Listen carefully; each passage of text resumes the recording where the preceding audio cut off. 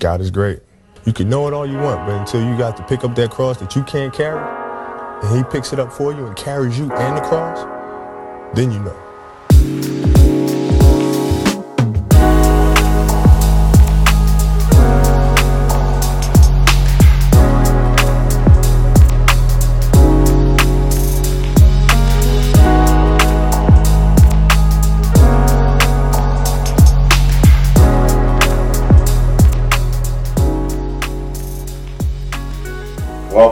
Welcome back to another installment of the MECCA, the podcast. I'm Mark Williams, and I've been fortunate enough to bring somebody to the table, or his table. He's brought us to his table, and he's probably one of the pioneers, aka godfathers of this AAU basketball, travel basketball, and also fall basketball, because he had some of the premier programs coming up, particularly in the IS-8 world. He's, like I said, he's considered a godfather. Mr. Gary Charles, man, thank you. Pleasure to have you. Appreciate you. Pleasure for you even saying yes to this to the MECCA podcast. I know that I sent you a couple of them and you watched them, and I want to touch upon those topics. But more importantly, where does the Gary Charles story begin? Because you don't do a lot of interviews. Yeah. I mean, I guess it all depends on which story that you're referring to, and I'm guessing you're talking about the basketball world, okay? But how did you get into basketball growing up? I grew up next town from here, which is Roosevelt. And in that town, we all played ball. I actually grew up with Steve Mills, the president of the Knicks. I grew up with Eddie Murphy, Chuck D, the rapper, and Dr. J from Roosevelt. He's older than us, but I can still remember the Dr. J day, when we had the Dr. J day. So in Roosevelt, which is a little suburban town, you did everything, meaning that your parents threw you outside. You couldn't come back in until it was dark. Yeah, until the street lights are coming on. That's it. So we played baseball, we played basketball, we played football, we bowled. I even bowled. And we were part of the different leagues. And I remember I played on a traveling team with a gentleman by the name of Mr. Simpson, who I considered my first mentor. And he always kept the kids out of the street. When I graduated out of college, the older members said, "Hey Gary, listen, we're getting older. We need some of you young guys to get involved. Take over. Right. So I did, and I created like a league for young kids in Roosevelt for like 200 kids. With that, I created an all-star team out of those guys to make them travel also. And I went to a thing in Jersey called the Little Lad. I used to play in that, the Little Lad in Trent, New Jersey. They have it. Oh, I'm not familiar with that one. Yeah, it was called Little Lad. Yeah, it was bitty, kind of like, because we started out in bitty basketball. And bitty basketball, that you play like on 8-foot rims. So back then, I thought I was Dr. J myself. Right. Okay, we could dunk, everything else. We traveled all over the country. Those were probably some of my best time, because at those days, you stayed at different people's homes. And people opened up their homes to you. It was unbelievable. First time I ever rode a horse. First time I took maple syrup out of someone's tree, depending on where you went. I mean, people were awesome. So I never forgot those times, and so I decided to give back. So I created the Little Lad, the team, to travel to Little Lad. And I remember the first time I saw a young 12-year-old, and I think he was 12 at the time, and the kid walked in. He walked like he was a pro. He talked like he was a pro. When he was on the court, he commanded the court like he was a pro. I didn't know who this kid was. You were like, who that? I was like, who is this little kid like this? Well, at that time, the kid's name was Stephon Marbury. Okay, and I never forgot those things. And then there was another tournament that we would go to. It was called in Delaware. It was the Jim Dooley's the Delaware tournament in by a gentleman by the name of Jim Dooley. And that's when you really got to see some talent. And I remember the first time I ever saw Riverside. Again, not knowing, we were just an average team from a little town. And they had, trying to remember, it might have been, I want to say it was Phelps was on that team. Which, Derek Phelps. And Red might have been on the Red or Tree. I mean, they were loaded. Oh, and we ended up playing against a kid that dropped 40 on us by the name of Travis Best. Okay? Springfield, Mass. And that's when I realized that, wait a minute now, there's a bigger picture here. So if I need to keep up with these guys, I have to do a little bit better than this. So I decided to get that exposure to the kids in Long Island. So now I start to recruit in Long Island to get some of the better guys so they can get the opportunity to get scholarships. Okay, and I sent out on that mission, and I was fortunate enough one day through a kid named Derek Brown who ran a plane for St. John's, was said to me, "You need to come and see this kid in Sewanaka, but he doesn't live too far from me." And I said, "Really?" The kid was in 8th grade, and I go see the kid, and the kid turned out to be Zena Hamilton. Yeah. Yep, Big Z. So as I tell people, Z took us to the top. Lamar Odom and Speedy Claxton took us over the top. But by getting Z, other people wanted to play with us. So Z, to me, opened up. He didn't open it up. He kicked the balls in. Right. And I also want to thank, Ron DeClario, because Ronnie at that time had the vision to want to help another kid out. He said, "Hey, guy, I want him to play with Z. I want him to get that exposure." And that kid was Skip Malou. And then now, by getting Skip, it opened up the door for us to be able to get players in the city. And then next thing we ended up getting Dwayne Woodward. Yep. Okay, and then the Lamar, Speedy. And the funny thing is, Speedy actually lives next town from here, Hempstead. All right, and Speedy was unreal. I don't remember us losing too many events with Speedy at the helm. With Speedy at the helm. So who's your backcourt? Your first main backcourt with Z. It was Skip with Darius Burton, who's now the high school coach at Baldwin. Right. Right here. Darius was also a soccer All-American. I didn't know that. Yeah. He actually played. What was it? Was it Junior Olympic? Yeah, Darius was one heck of a soccer player and a real quick, heady, point guard. So, yeah, him and Skip, I would say, to me, were the first two. And then the next was Dwayne, who went to Boston College, and Jamal Smiley, who went to Illinois State, and he's currently an NBA agent, right now. So I remember that name. Yeah, I've seen it somewhere before. He went to Long Island Lutheran. Okay. That's probably why. Yeah, he went to Long Island Lutheran, but him and Dwayne was special because I would say that Darius and Skip were older at the time, so I think they were around when Z was a freshman, sophomore. So then those other guys were there, I guess, when Z was a junior. Right. That was the crew, so to speak. You said Z kicked the doors in. So his recruiting class, what, 91, 92? He was in that Felipe class. Yeah. So actually that class, the top 5 guys in that class were Felipe, Allen Iverson, Zendon, Antoine Walker, and Danny Fortson, from what I remember, were like that top 5. So you had what? Cincinnati, 2 St. John's, Georgetown, and Kentucky. Yep. And Z was one of the big ones, man. Like I remember Z when he went to St. John's. I was like, Z, why you going there? He said, I gotta go there. I gotta go there. And because the reason why I said that because Felipe garnered all their attention. And not that Z wasn't as athletic and as quick with the ball as Felipe, but Z probably needed to be a number 1 guy. Z averaged probably his last summer 35 points a game. Yeah, I know. In every game he played. And I always remember at first he wasn't sure if he was going to do it, but he was very close to his dad. His dad really wanted to go to Syracuse. Now that it's been X amount of years as a Syracuse, and I said that for a reason, Z really wanted to go to Syracuse. That's what he said to me. Okay. I gotta go. Okay, he really wanted to go to Syracuse, but he was close to his dad. His dad wanted him to go to St. John's. All right, so at the end of the day, it turned out to be St. John, but I can say it now, not that he ever regrets it, but that was his first choice, was to go to Syracuse.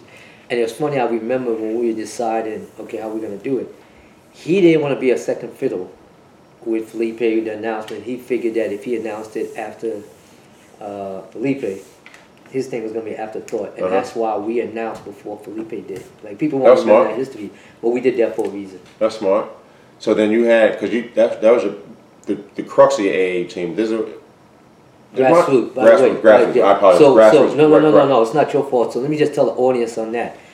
AAU is a league in which the kids play in AAU, and then there's a championship that's played down in Florida, Right. and it's called AAU. So everyone called everything Yeah, AAU. they lump everything They together. lump everything together. Yeah, true. We don't. Right. We call it grassroots basketball because that's the beginning. Right. Because we don't go there. You know, we end up in Vegas and we end up doing other things like Uh-huh. the EYBL. EYBL team don't play in AAU. Nope. Okay.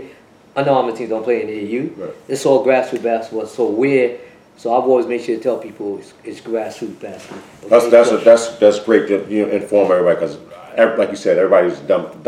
They dumping it. The only thing that's distinguishes like CYO and AAU. Right. That's the only thing that's separate. Right. So your grassroots team, there's a rumor spread out there, and it's a New York rumor for the most part, maybe a myth, urban myth. Ron said that he put on the Panthers uniform. Is that accurate? He didn't. No, he didn't. And I'm glad you brought that up because I like to straighten some things out. Back then, the rivalry was Ron's team versus, and he was with Riverside, Church, right. the Panthers, because we had Lamar. Mm-hmm. So imagine that competition. And then there's a rumor out there that Lamar played with Riverside. He was playing with Riverside at the time. That's not true. Yeah. Okay, he was with us. Uh-huh. I have pictures and games to prove it. Back in those days, the championship either went to Riverside Uh-huh. or it went to the Panthers. Mm-hmm. But let me also say this. The beginning of all this started with Riverside and the Gauchos and Doc Naselli, Madison Broncos. Mm-hmm. But the Riverside and the Gauchos were those programs. When I first got going, I looked at them.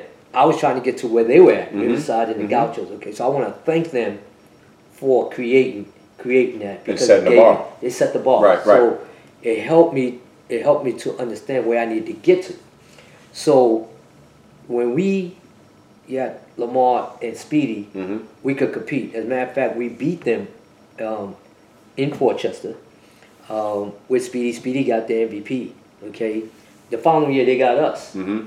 Who was their team for the most Their part? team. So their main team that Ron Markey was talking about, Lamar was on, were Eric Barkley. Mm-hmm. They had Reggie Jesse, Mm-hmm. Anthony Glover, Ron Artest. I'm trying to remember. I'm missing.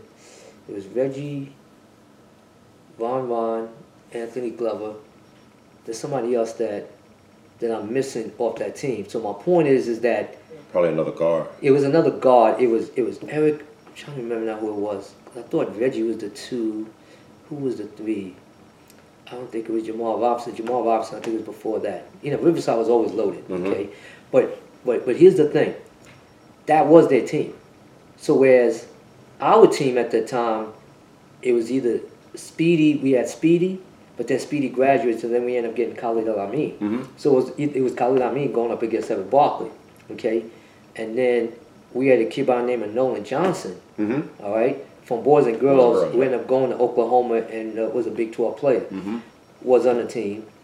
Malik Allen was a big guy for me. He went to Elton Brand. That's what I'm forgetting. To be honest, okay, they had Elton Brand. Mm-hmm. So it would be Elton Brand versus Malik Allen. Mm-hmm. Now Elton Brand was just as big as Elton, so Elton ended up going to Villanova. Mm-hmm. Malik ended up going to Villanova, and then Elton went to Duke. and Malik ended up playing 12 years in the league. Wow. So just think about those two guys going against each other. So what I'm saying to you, so that was that matchup. Mm-hmm. Then you had Ron, Lamar. That was the matchup. Uh-huh. If you go into the tapes of ISA, you will see those tapes of them going against each other, you know, all the time. And we used to laugh because we would say, okay, it's the spring, it's our turn to win. Uh-huh. Or they might say, okay, it's the fall, it's our turn to win.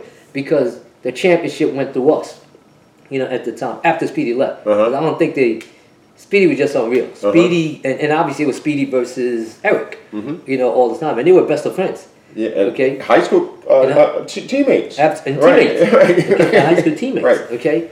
So the year that Riverside, for example, went like 56-1, Mm-hmm. the game that they lost, you know, I was there. We were in a tournament in California called the Izzy Washington Slam and Jam. Mm-hmm. They lost to Baron Davis' team. Okay, that's who they lost to, which obviously, you know, that's telling you something, right? So they didn't just lose to any bum. Right. All right? And Rama keeps saying Lamar was on that team when they did all that. No. Rama, stop doing that. Uh-huh. Okay? He was with us because we ended up beating the Kenny Bruner team. I think they had Tyshawn Prince and a kid named Eric Chenowitz. Oh, no, Shea Cotton. Now, Shea Cotton, as you know, was like the LeBron James of his time. They hadn't lost in 2 years. Okay? So we beat them in an unbelievable game. Carl Hobbs, who's the assistant coach now at Rutgers, but at the time he was at UConn, him and I still talk about that game. Because there wasn't social media back then. We didn't even really use cell phone back then. There was cell phone, but we didn't use it. But we won that game. So the championship was going to be us versus Barron's team. We couldn't play it because our team was scheduled to be in Vegas for Sonny's event, the big time. And Sonny said, "That's great, y'all got there. Get your behind. Get over here to Vegas. To Vegas. Get to Vegas." So we had to skip the championship. Okay, and Lamar and I still talk about that. Like, damn man, we missed that championship game. Could you have got him? Huh? You would have got him. It would have been a hell of a game. We would have had a chance. I thought that. Now you're in Barron's homeland. Yeah, that's and Barron was no joke. Right. I thought that year Khalid Al-Amin had gotten the best of every guard, but we hadn't played Barron. Barron was a special player. I'll say this to you. I thought we would have had a chance because the rules were different. The rules were you had to play 5 guys in the first quarter, another 5 guys in the second quarter. So you were deeper. We were deeper. Right. We were really deep. Right. Okay, because that's how we ended up beating Kenny Boone and them team who hadn't lost in 2 years at Shea Cotton. Right. Because we were just deeper. Because they had us actually about 12 in the first quarter. And then we came back because our second group, we were really loaded. So I just want to make sure I set that record straight in that, no, Mama was there and Lamar, was here, okay? But I'll tell you a famous story though that people don't know, so I'm going to give you this exclusive here. Here we go. Lamar tells me one day that Eric Barkley wants to play with us. It might have been that same year. It was that same year. I said, what do you mean Eric Barkley wants to play? And you got to understand something, okay? I don't want to be a hypocrite. I have Khalid Al-Amin at that time. Yeah, we're going to talk about him. Okay? So I don't need Eric at that time. But Eric is big time. Nice. Right. That's like, I don't need the aggravation. As a matter of fact, I received a phone call from Ernie Lorch about it. And the funny thing is, I could tell you this right now. I remember this because at my house at the time, the phone was up against the wall. No cell phone. Remember now. I'm not dealing with cell phone. How long was your extension cord? Extension cord was probably from there to here because I can see the TV. Okay? So I'm like, Ernie, what's up? He said, I want to talk to you about Barkley. I said, who? Charles Barkley? Because I was being funny. He said, Gary, stop playing. And I hear rumors that Eric wants to come over. That's not right. But I'm like, I said, you don't have to worry about that. That's not going to happen. Eric does call me. Same thing. He said, Gary, this is Barkley. I said, oh, Charles? He said, stop playing, man. This is Eric. I want to play with y'all. I have no idea to this day why he was upset with Riverside. Right. I was going to ask you that, too. Yeah, I have no idea to this day. Never even asked him. Because I wasn't even going to entertain it. And he said, I want to play with y'all in Connecticut. We're going to go to a tournament up in Connecticut called the Wayne Simone Tournament, in which everyone's going to be there, including Riverside, and including DeMar Johnson's team, who was DC Assault, who was loaded at the time. So it was a great event. So Lamar calls me and says, hey, pick me up at the airport when you pick up Khalid, because Khalid was flying in. I said, okay, I'll pick you up at LaGuardia on the way up. So I get there, and who's at the airport? Lamar, Khalid, and Eric Barkley at the airport. Eric Barkley purposely missed his ride or whatever, so they left, Riverside. He gets in the van. Man, why is this guy doing this to me, man? What the hell? Put you in a pickle. Put me in this pickle. We get there. I said, E, come with me. So we're going. I said, I got to take you somewhere. I'll go through the different, there's a couple courts. And I see Ernie. I said, Ernie, I bought Eric for you. Here's your player. Here's your guy. Eric gave me this dirty look. All right? But I did it. So what happens, we end up playing each other in the championship. And Khalid missed a jump shot at the foul line at the buzzer that could have won it. And Eric Barkley had a hell of a game. He was killed. Okay. He was motivated. He was motivated. Yeah. Okay. But I never regretted that decision. No, that's okay. The right decision. It was just the right thing, to do. Because over the years, that rivalry with those guys, those point guards, was something special. And it wasn't worth for me to get into a situation with Ernie, right? About that. And the other things I wanted to try to explain to these kids that you can't just be doing this back and forth, right. Stuff. There's a famous game that we were playing a semifinal game at ISA, and against Shaheem Holloway, The backcourt was Shaheem and Todd Miles. Who used to play for me also, but in that particular tournament, I say he was playing with his boys. So that's the backcourt. Lamar's not there. He's running late. But we're playing, and I think Speedy is balling. I think it was Speedy and Nolan Johnson. They're balling. We also had Iron Miller. I remember Iron? Yeah. Exactly. We had Tavares Bell. Maybe one of the best dunkers. Rhode Island, out there. And we up a couple points. Lamar comes running in. The place is packed. So now the people are going crazy. So at halftime, and I still haven't played him yet, right? So at halftime, my guy was like, okay, we be all right then. Lamar's here. And I said, I'm not playing him. So my assistant at the time, Nate Cadigan, he said, Charles, are you out of your damn mind? So I'm not doing, man. I'm tired of these kids doing this, man. It's got to be more than just basketball. Right. We need to be teaching how to do the right things. No, he wasn't flying in. He was. No, man, he lived 5 minutes, man. He's 5 minutes away, right. man. So I'm pissed at him. Right. Okay? So the crowd's going crazy to the point that a couple of the fellas, if you know what I mean, come over to me like, I got money on this, man. You need to play him. Yeah. I'm like, I'm not playing him, man. So I'm just telling you this right now. Now, let me also say this. I also knew I had Speedy Claxton. Okay, let me just say that also. All right. You had an ace in the hole. I knew I had an ace in the hole. All right. Speedy's balling. All right. So I don't want to front. I knew I had Speedy, but I wanted to teach him, something awesome. So I don't play him the whole game. We win the game. Okay. Now, how about this? Now we have another game. That was a semi. But now we have a championship that night at Riverside Park in Manhattan. Okay, against Riverside. Riverbank Park. Okay, and that goes back to what I'm telling you about Ron. Like Ron, he wasn't with you, man, because that's when they had E-Bark, they had Ron, they had Glover, they had Elton Brand. They were loaded. Reggie Jesse, we in the chip. Now, but that's the year, like I said, with Speedy. So Lamar, I guess, was a sophomore, I think, at the time. We beat him, okay, and we actually beat him in that particular game handily. And the reason I remember this is because I'm subbing guys out. I said, let me sub these guys out because if any of y'all try to do anything crazy, Vaughn is going to clock you. Because Vaughn didn't play that, okay? So Tavares Bell said, let me stay in. I said, Tavares, I'm telling you. I said, okay. He crazy. So let him stay in, right? So he goes in for one of his, goes in for one of his patent dunks. Vaughn came under and said, clocked him under his leg. Boom, he went flying. We thought he was dead. All right? But then he got up, and then we all busted our laugh and said, we warned you. Told you, silly ass. I told you not to go ahead and do that to Rahman. All right? But I also remember in which Lamar, I wasn't sure he was going to show up because he was upset that he didn't play. And his aunt, Janine, who was big in all of this, okay? I don't get L in the program without Janine, his aunt. Janine, like she believed in Gary Charles. And I'll always be grateful for her for that.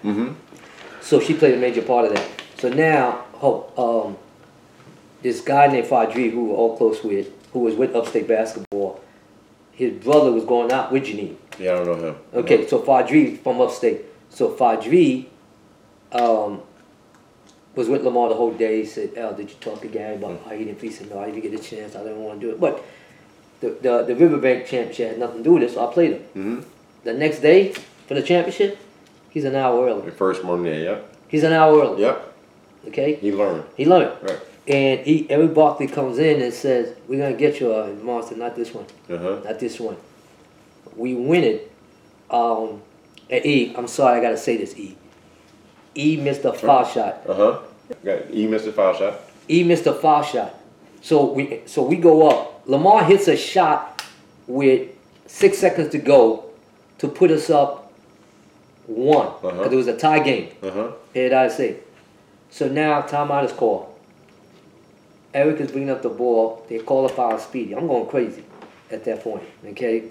And I appreciate the fact that the ref didn't call a tech on me. I appreciate that, man. Who was it? You know? Yeah. I don't remember. Yeah. So now Eric is going to the foul line. I'm like, damn it. Eric's like an 80-something, foul shot shooter.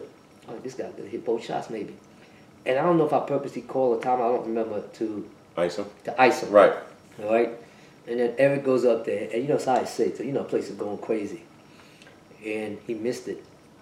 And Malik Allen got the rebound. Okay.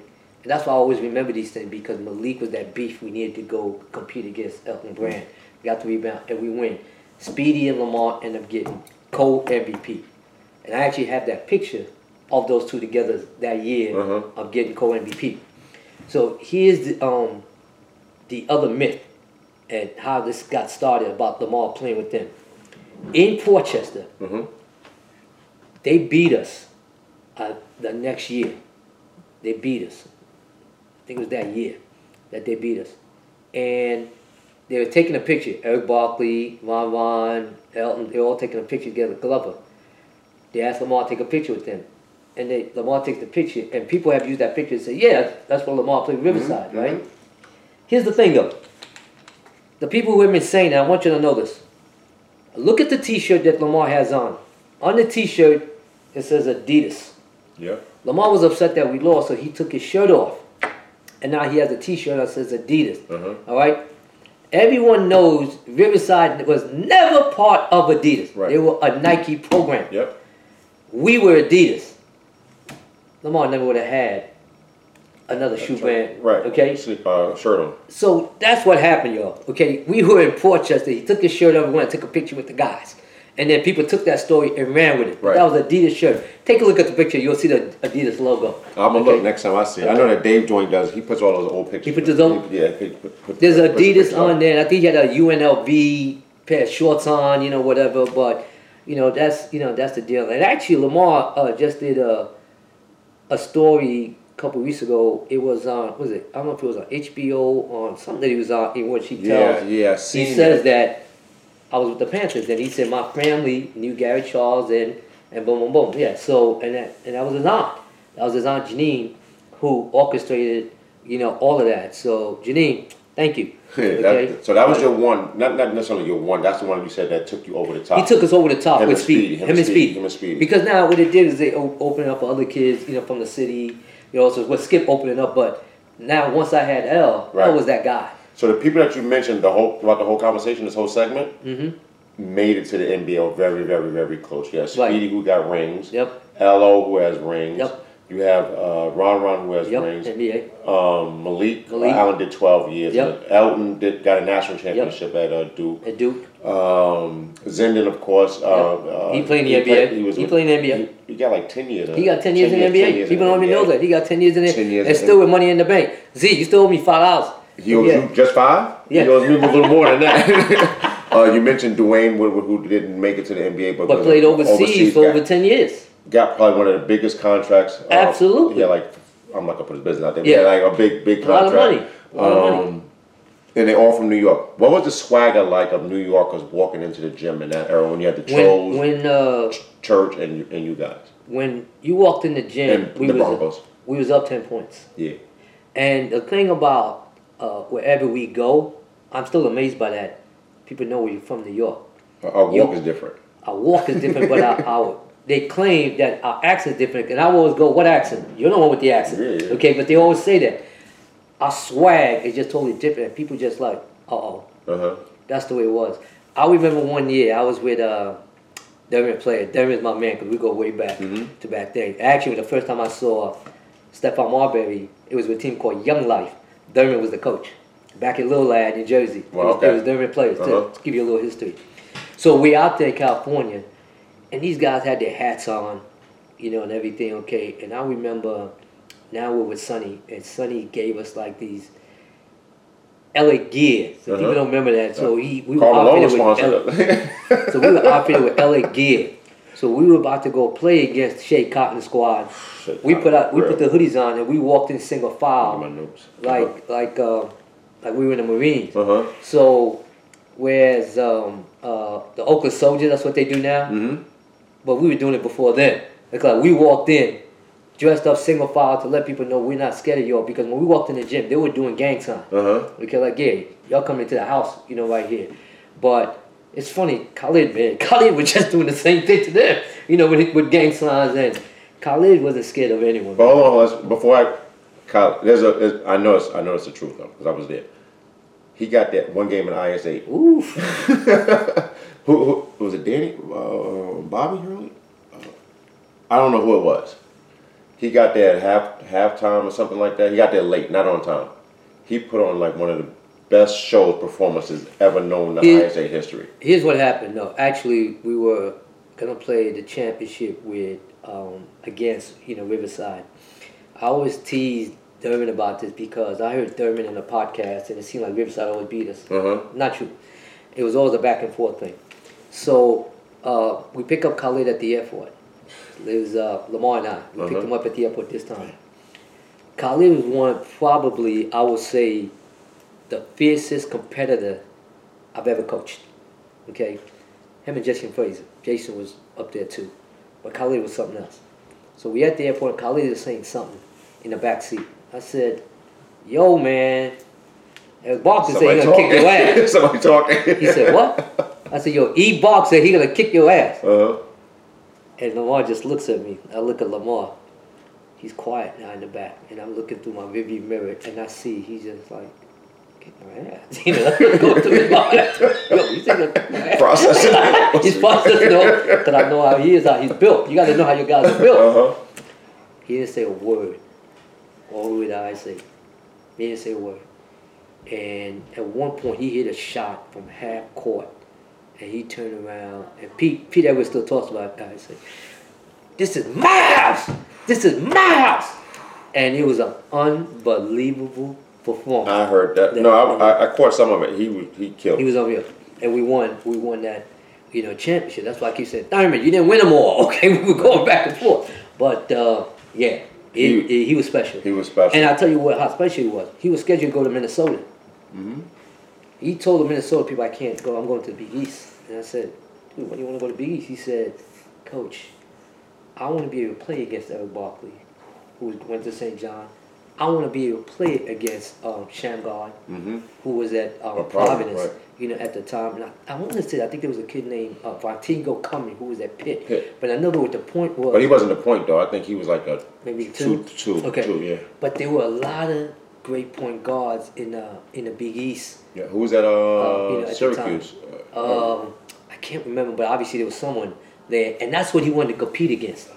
Okay, and that was the reason that he did that. And I'll never forget that. And obviously, he takes UConn to the national championship, and they actually beat Brand, Duke, in the national championship. Him and Richard Hamilton. Okay, but Khalid was that competitor. No, all you had to do was say something. He knew you had it. My partner Talib said that's the only reason he went to UConn. Same reason. Yeah. Exactly. Following his footsteps. Yeah, because he led the tradition as far as competing and just being that tough mother effer that just didn't give a F. He didn't, man. Dude, it go back to what you were saying. So back to California, wherever you went, there was just a swag about us. Okay? And I remember that I have guys now who said, Gary, when you guys used to come out there, because we used to actually play 2 tournaments out in California. People don't understand back in the days how it went, but there was the Izzy Washington Slam Jam, and then there was the Pump and Run tournament. Okay, so we were playing too. And a lot of guys who are now balling or have program in California said they started because of us watching us play. Okay, they were motivated to create a program, and now they had it rolling. Oh, they're rolling now, right? But now I'm talking about early '90s people, and I know you guys don't understand that. But we're trying to give them some information and history. Yeah, exactly, and you need to understand your history. That's the truth. That's the truth. Because which is perfect because now, back then we were considered the Mecca. Oh, without a doubt, it wasn't even close. It wasn't even close. Not even close. Now, they could clown on it, whatever the case may be, and they would say stuff like, back in the days you got where. California's the spot now. Chicago can lay claim to it because they're producing all these pros. And rightfully so. Those guys are doing a great job. But was it equivalent to what New York was doing back then? No. But here's the thing, though. And I want people to understand the evolution, of things. Not everything always stays the same, Back in the day, you had the Dream Team, okay? When the Dream Team was formed, it was special. And you go back and look at 11 Hall of Famers? Yep, something like that. Well, that's 12. That's why I said 11. Yeah, I'm saying he's the only one that didn't. Right. So now when we went out there, here's what we did. We opened up the eyes of the world. Okay, And I now, like that one. now everyone started to play. I like that. Croatia. I like that. Okay, everyone started to play now because we opened up the world. When Lamar and them was playing, we were considered like the Beatles. Mm-hmm. Everywhere we went, the place was packed. So now people were coming to see us everywhere we went.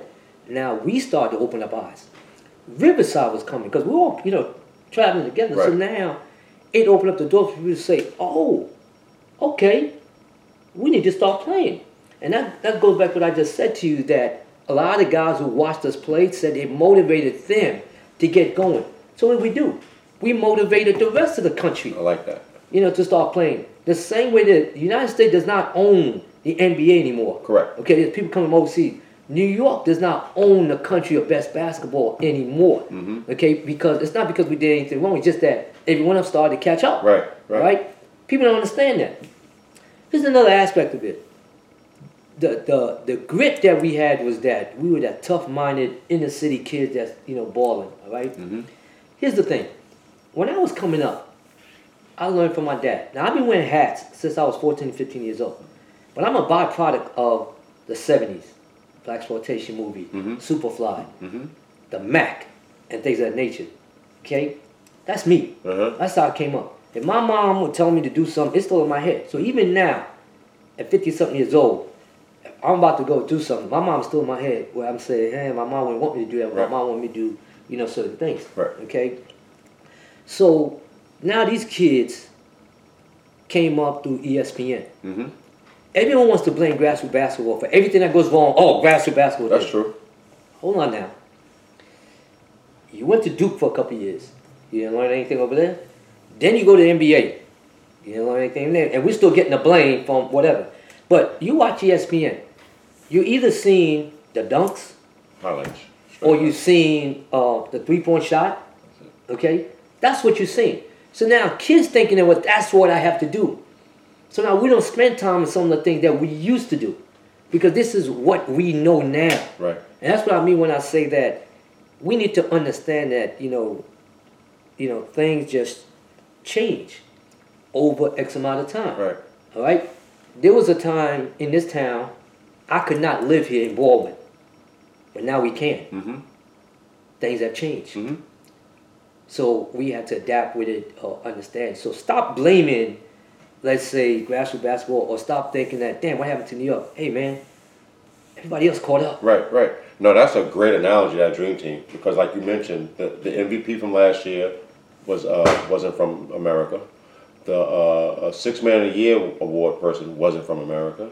The Rookie of the Year wasn't from America. So that opened up that 92 team, which is probably the greatest team of all time. Opened up the doors. It opened up the doors. Opened up the doors to everyone to see. And they were signing autographs. You remember. Absolutely. They were signing autographs in Croatia, in Slovenia. Everywhere. Anyway. So it's the same thing as I remember great analogy. when the Riverside, the Gauchos, the Panthers were traveling. And now everywhere we go, people were looking at us. Okay, these guys were, and people don't understand it because there wasn't even social media at that point. Right. But I'm gonna tell you what I couldn't understand. But honestly. social media now is taking the ESPN highlight people Right. to another level. To another level. Without a doubt. Without a doubt. And back then, I couldn't understand how we would get somewhere and there would be girls waiting for the team. And I would be like, Teenagers? You guys? Teenagers? How did you even know you guys were gonna be here? Because I couldn't understand that. And come to find out that the girls, let's say, who saw us in one town, would call their cousins or whatever and say, oh, they're coming to your town next. Oh, that's crazy. That's how crazy it was That's crazy. back then. And people won't understand it. But, Lamar was a special breed, okay, as you guys can see now. And everything. And then the other guy that we had 12 Division I players on that team. So you only had one team? The 17 youth? At that time, yeah. I mean, we had I think at that time we only had that one team, but it was 12 Division I players. Here's the thing now. There's a team, a grassroots team at every corner of New York now, or everywhere else. Okay, everywhere. That's not the way it was back then. Right. So Riverside was loaded, Gauchos was loaded, we were loaded, Madison Broncos was loaded. We were the team. Right.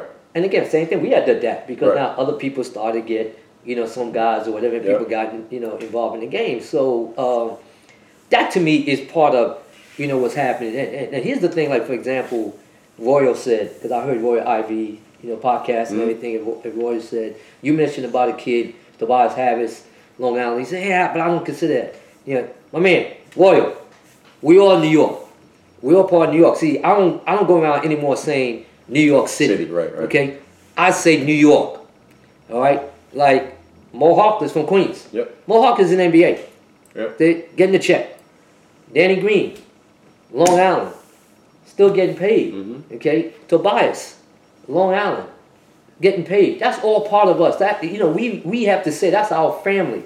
Okay? It's not just New York City, okay? Because New York City has helped the kids in Long Island to waken up and start playing. Yep. Gary Charles helped them. Like, hey guys, guess what? You can get a scholarship. Because prior to that, no one knew. I wish there were Gary Charles when I played. Right. As short as I am, I could ball. Yeah, you could do something out there. I could do something. But I did play ball. Right. I could have gotten something. Right. All right. So the city guys helped. And I'll never forget someone from the Gaucho said this to me. My boy Dave, back in the days. We're in the event.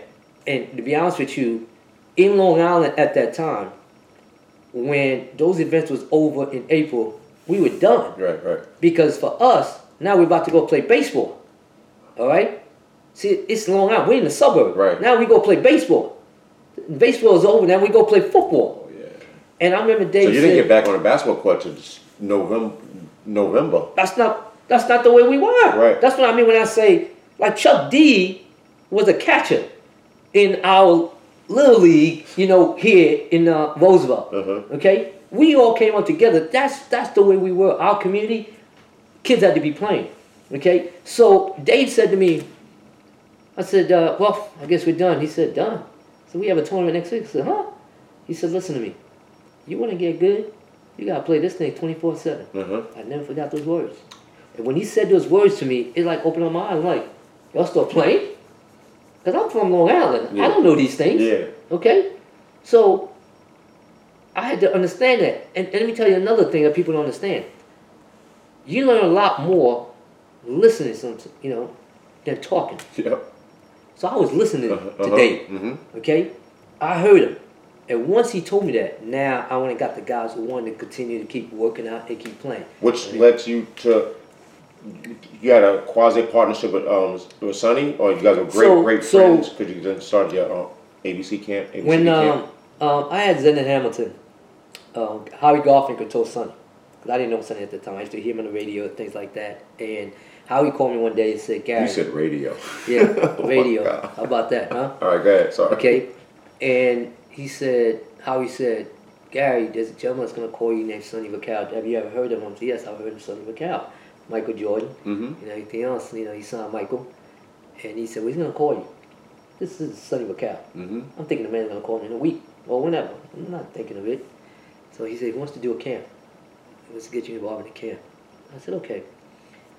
I hang up the phone from golf and literally was about to jump into the shower. Not even 2 minutes. Bling! Really? Phone's ringing. Gary Charles, Sonny Vaccaro. I said, Mr. Vaccaro, how are you? And he starts to outline something he wants to do. And he says to me, but I need to talk to you face to face. He said, you ever been in the Final Four? I said, no, sir, I haven't. Did you plan on coming? I said, no, I'm not. It's the last thing I'm thinking about going to the Final Four. I need you to come out so we can talk. So I go out to the Final Four. I get to the Final Four and I get to the coach's hotel. He said, I'm staying in the coach's hotel.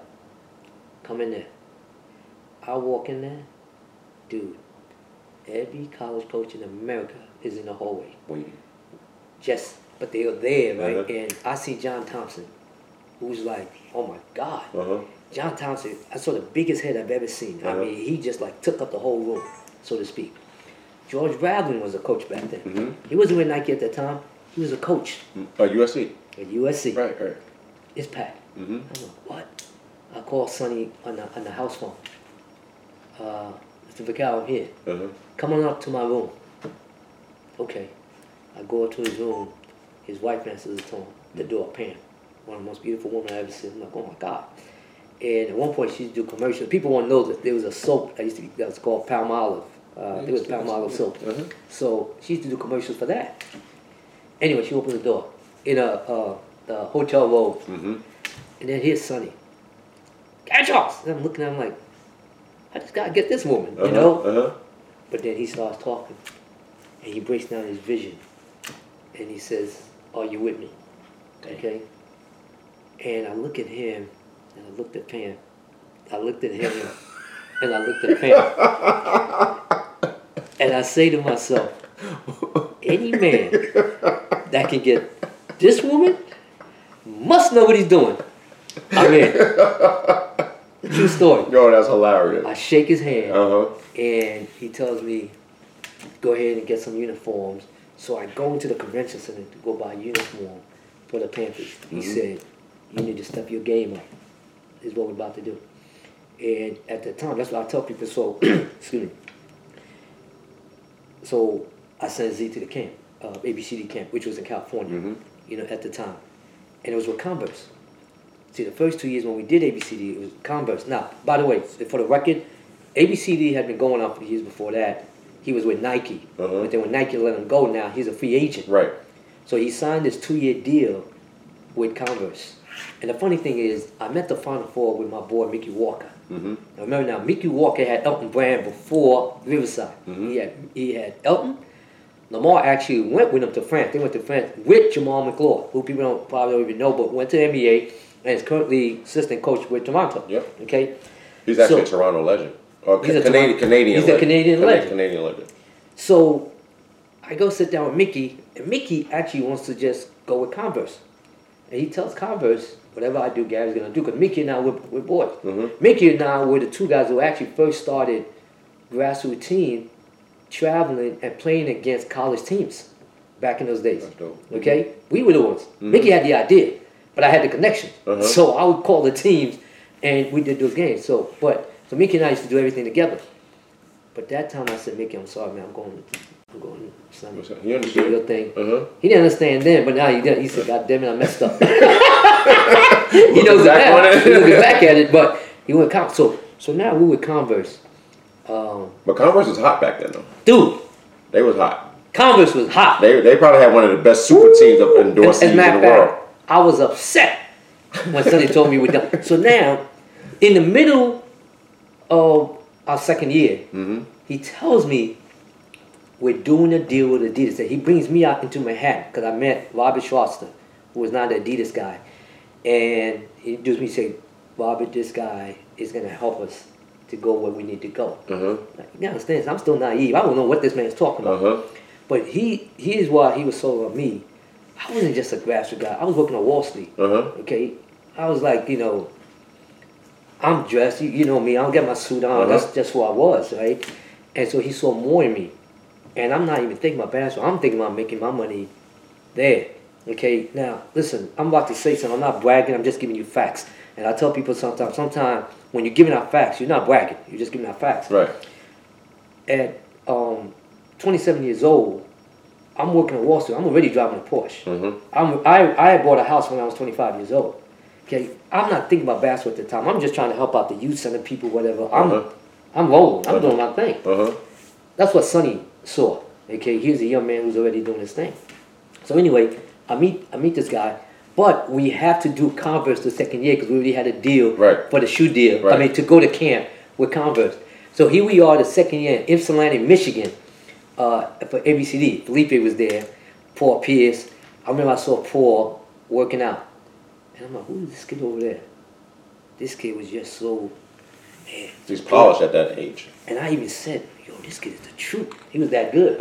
He didn't know his name was going to end up being that, but that's really what. Like, this kid is the truth. There was some players, you know, back then. I've never forgot. It was a kid. I can't remember. What's my boy's name? My mind just went blank. Coach of Marquette right now. Wojciechowski. He was playing. I'm like, damn, who's this white kid over there? He was balling. He was good. Turned out to be Steve Wojciechowski. So I remember all of that because I was talking to Rick Barnes about that because he ended up going. Rick Barnes recruiting him in Providence at the time, and I remember I saw some of Rick's guys, and I was like, hey guys, you need to look at this white kid over there. Y'all look at all these guys. This kid right here can ball. turned out to be him, and obviously he ends up at Duke. Yeah. All right. So anyway, so that camp was that good at that time with a lot of ball players. So we did that, and now Sonny said, "I need you to help me find other teams like you with Adidas, okay, and give him a contract because I'm relying on you to make this thing happen." And I said, "What's the goal?" He said, "The goal is to find a kid that we could sign for Adidas down the line." He said, "But we're going to start from the grassroots. We can't get him from the NBA. Let's start from the grassroots." Smart.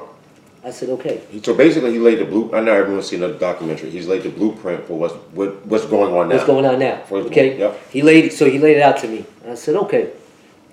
And I remember Adidas first came out with these sneakers. It was like damn boots. Kids hated them.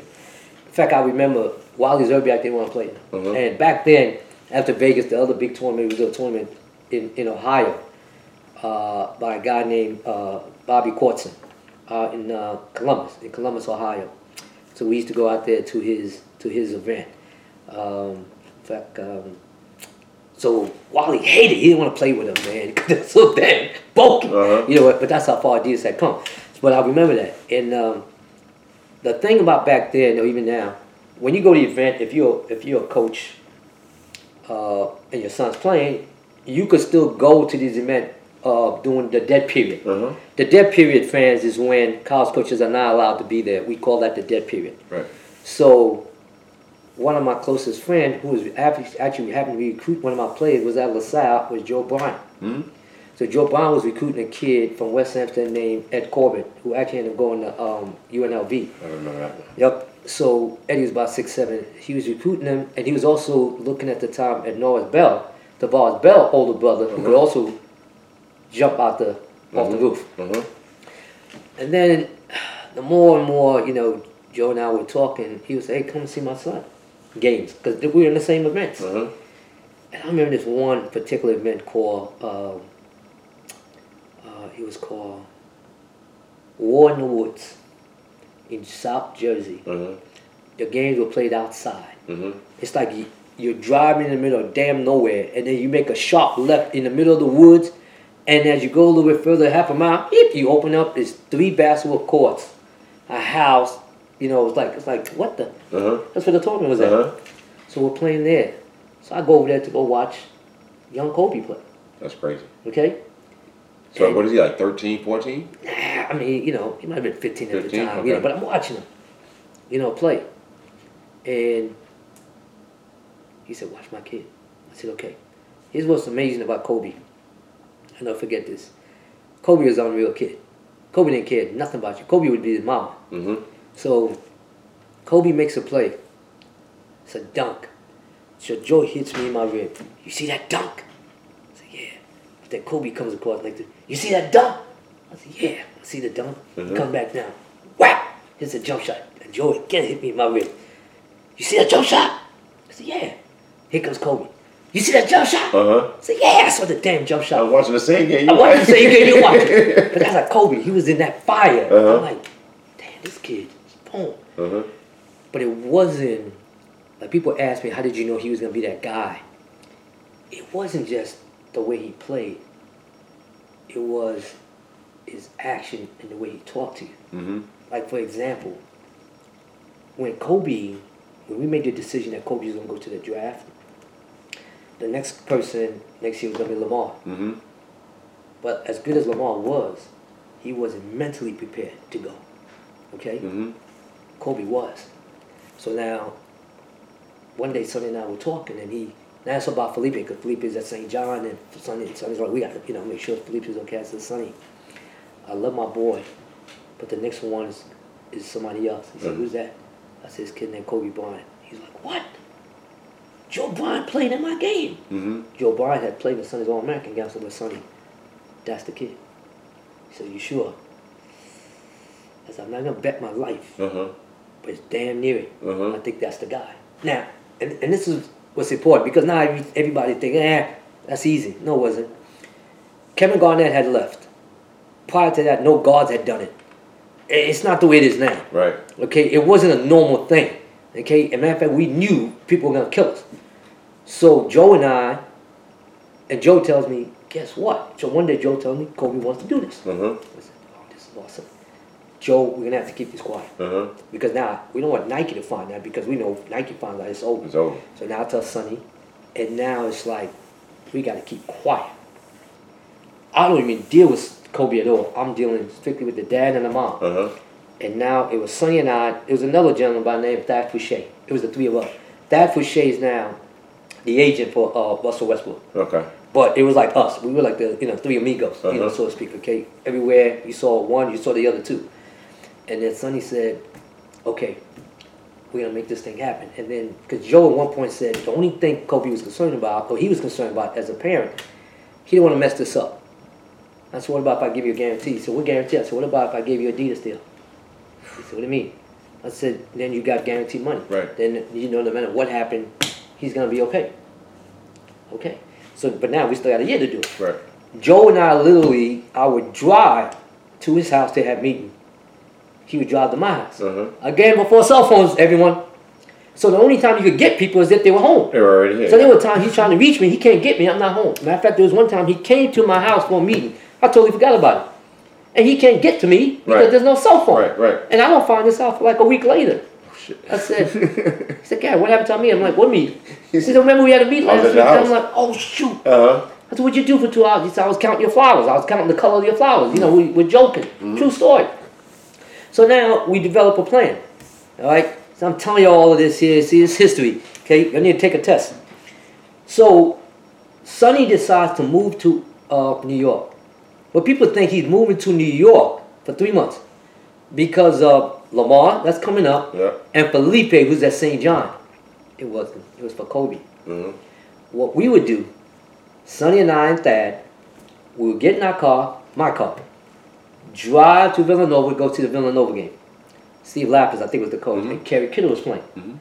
Kerry Kittle played for Thad's grassroots team. Thad's team was from New Orleans, called the New Orleans Jazz. Okay. So we would go there, and then the auspices of we went to go see Kerry Kittle play.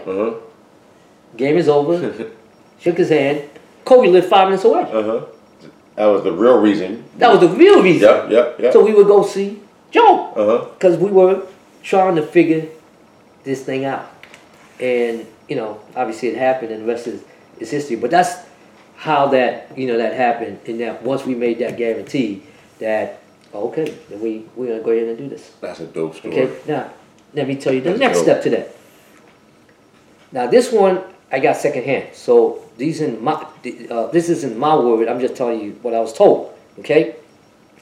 When it happened, Phil Knight was like, who the blank was able to get Kobe? How the blank did this happen? And then people told him the relationship. Sonny had the grassroots teams. This guy, Gary, made it happen through the relationship. What do you think Phil Knight did then? Called y'all, so let's get down together. This is when the grassroots of EYBL, of Nike started. Makes sense. Okay? And this is why, Nico, who's one of the top guys over there, I remember a couple years ago, I was like congratulating Nico. About like, congratulations. I like Nico a lot. He said, "No, thank you." And I looked at him like, "Why are you saying that?" And he said, "I know my history." Yeah, I appreciated that. Respect. Okay? So, no matter what you guys may think about whatever, man, you'll need to shake Sonny Vaccaro's hand every time you see him, because that man helped create this whole grassroots landscape with EYBL, Under Armour, Adidas, and pretty soon, Puma. All right?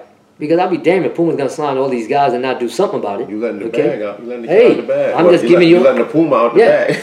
Listen, like I told you, I'm a facts guy. I'm not here to sugarcoat, lie about things. I'm just keeping it real. Okay? So, but the point though is, he created that world, and that's why I think that man does belong in the Hall of Fame. Okay? Because of all the things he did. He's also the first guy that gave college coaches shoe money. A lot of those guys have gotten rich over there. Okay? Respect that. Put some respect on that man's name when you say it. He created a whole lot for a whole lot of us. I'm going to take a break on that one.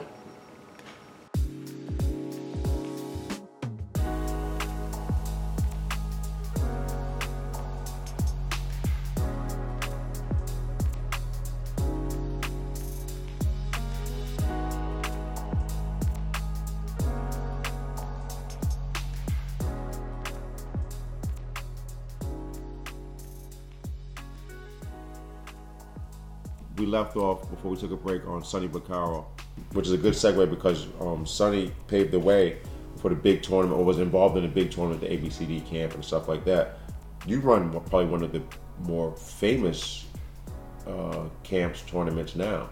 So did you use Sonny as a benchmark and without also a doubt, blueprint for that? Yeah, without a doubt, definitely the blueprint. Back in the 90s, same thing. There were three major things that Sonny did.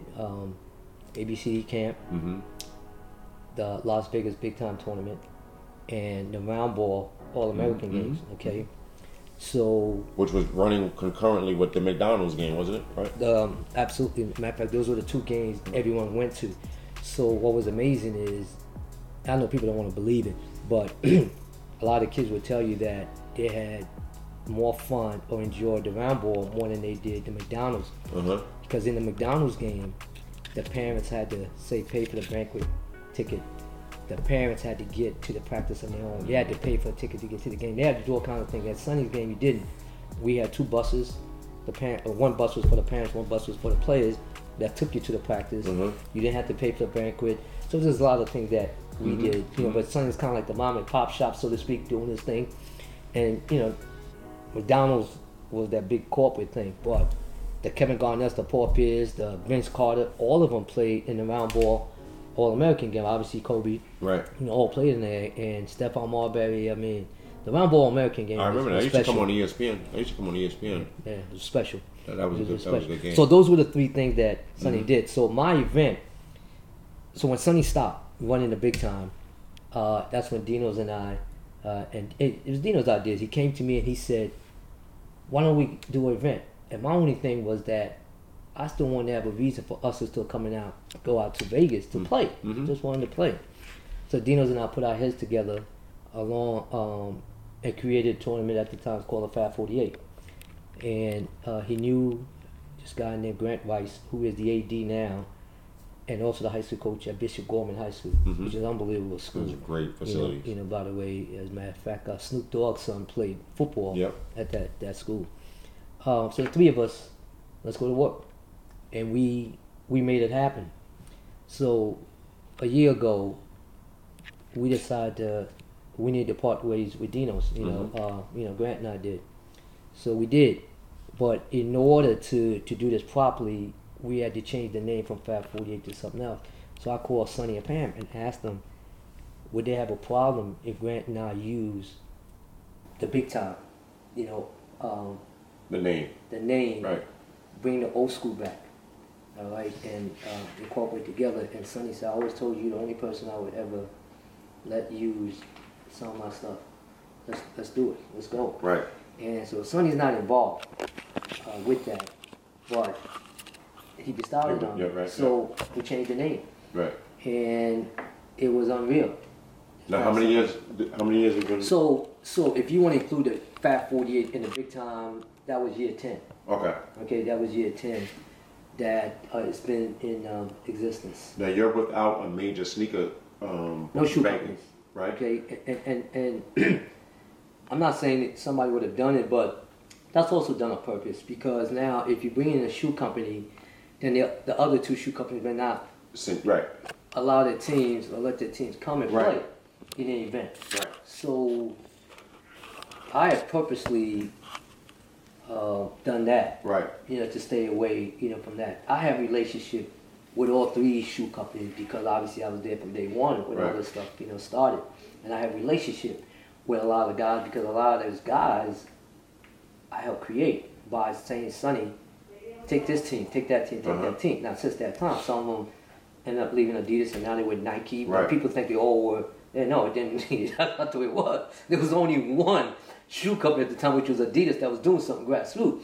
So of course now these other guys built themselves, and then people started, getting the best deal for themselves. But my relationship's still the same. Right, I apply the same theory when I do the training. So I'm not affiliated with any particular AAU program or any CYO, but then the other CYO won't send their kids to be trained. So I just stay independent. I'm cool with everybody. Right. And if you want your kid to get better, send them to me. Send them your way. Right, then we go from there. That's right. It's not the personnel. This is just business. Yeah, you can't do that. So you're without a sneaker deal, but which is excellent because last summer, with the help of social media, your tournament went crazy. Yeah, it did. It went crazy, particularly over one or two games. Right. Jalen Suggs versus Caden Cunningham. Yeah. Someone supposedly dropped 50. Woo. I need to see the box score. I seen the highlights. I seen the box. I need to see the box. Well, you know, because that was a crazy looking game. Here's the deal, okay? Like I said, I'm a facts guy, so I'm not gonna sugarcoat anything. I'm just gonna keep it real, and I think we need to do that. And here's the other thing. I'm giving you a little background before I really get into it. Is this or that? I remember in growing up, we had to take history class. So we had to learn about Christopher Columbus. We found out that was a lie. You know, well, we had to take all this history class, and we found out things like that's not true. That's not what really happened now. But that's the way I was learning. So I want to make sure that when we talk about history, I'm telling the truth. So when they go in the book, they're going in the book as facts, because that's what we have to be. Okay, we're the gatekeepers. And what I also want to tell players is this: that when we went to school, we had to learn our history to become better people. So players, you want to become better basketball players, then you need to understand your history in regard to grassroots basketball, how all this became the way it is. So, you know, so back to the story. Jalen Suggs was at USA, okay? Because USA was also doing their thing the same time as we were. Jalen Suggs went and got measured and everything else, jumped on a plane, all right, and came straight to our gym. If you don't know who Jalen Suggs is, you know, he's now ranked like a top 6 player in the country. I think he's a top 5, whatever. And he just committed to Gonzaga. Phenomenal ball player. He dropped about 40 points. Okay. I think it was 50. I think he dropped about 40. But here's the thing. The kid jumped off a plane. All right? And as I said to his people, there was a point that I could see this kid was tired. And he bent down on his knees for 2 seconds. And then he got back up, said, let's go. Let's go. And I said, that's what I'm talking about. See, I look at those things. Like people say sometimes, what makes a player, what doesn't make a ball player, whatever. I see like certain things I remember, whether it was Kobe or even Kevin Garnett. Like I have Kevin Garnett stories. I remember when I saw Kevin for the first time, and I'm thinking, oh my God. His ferociousness was what drew me to him and what I saw, okay? Jalen was a kid, you could tell to me, that had the energy of a Khalid al-Amin.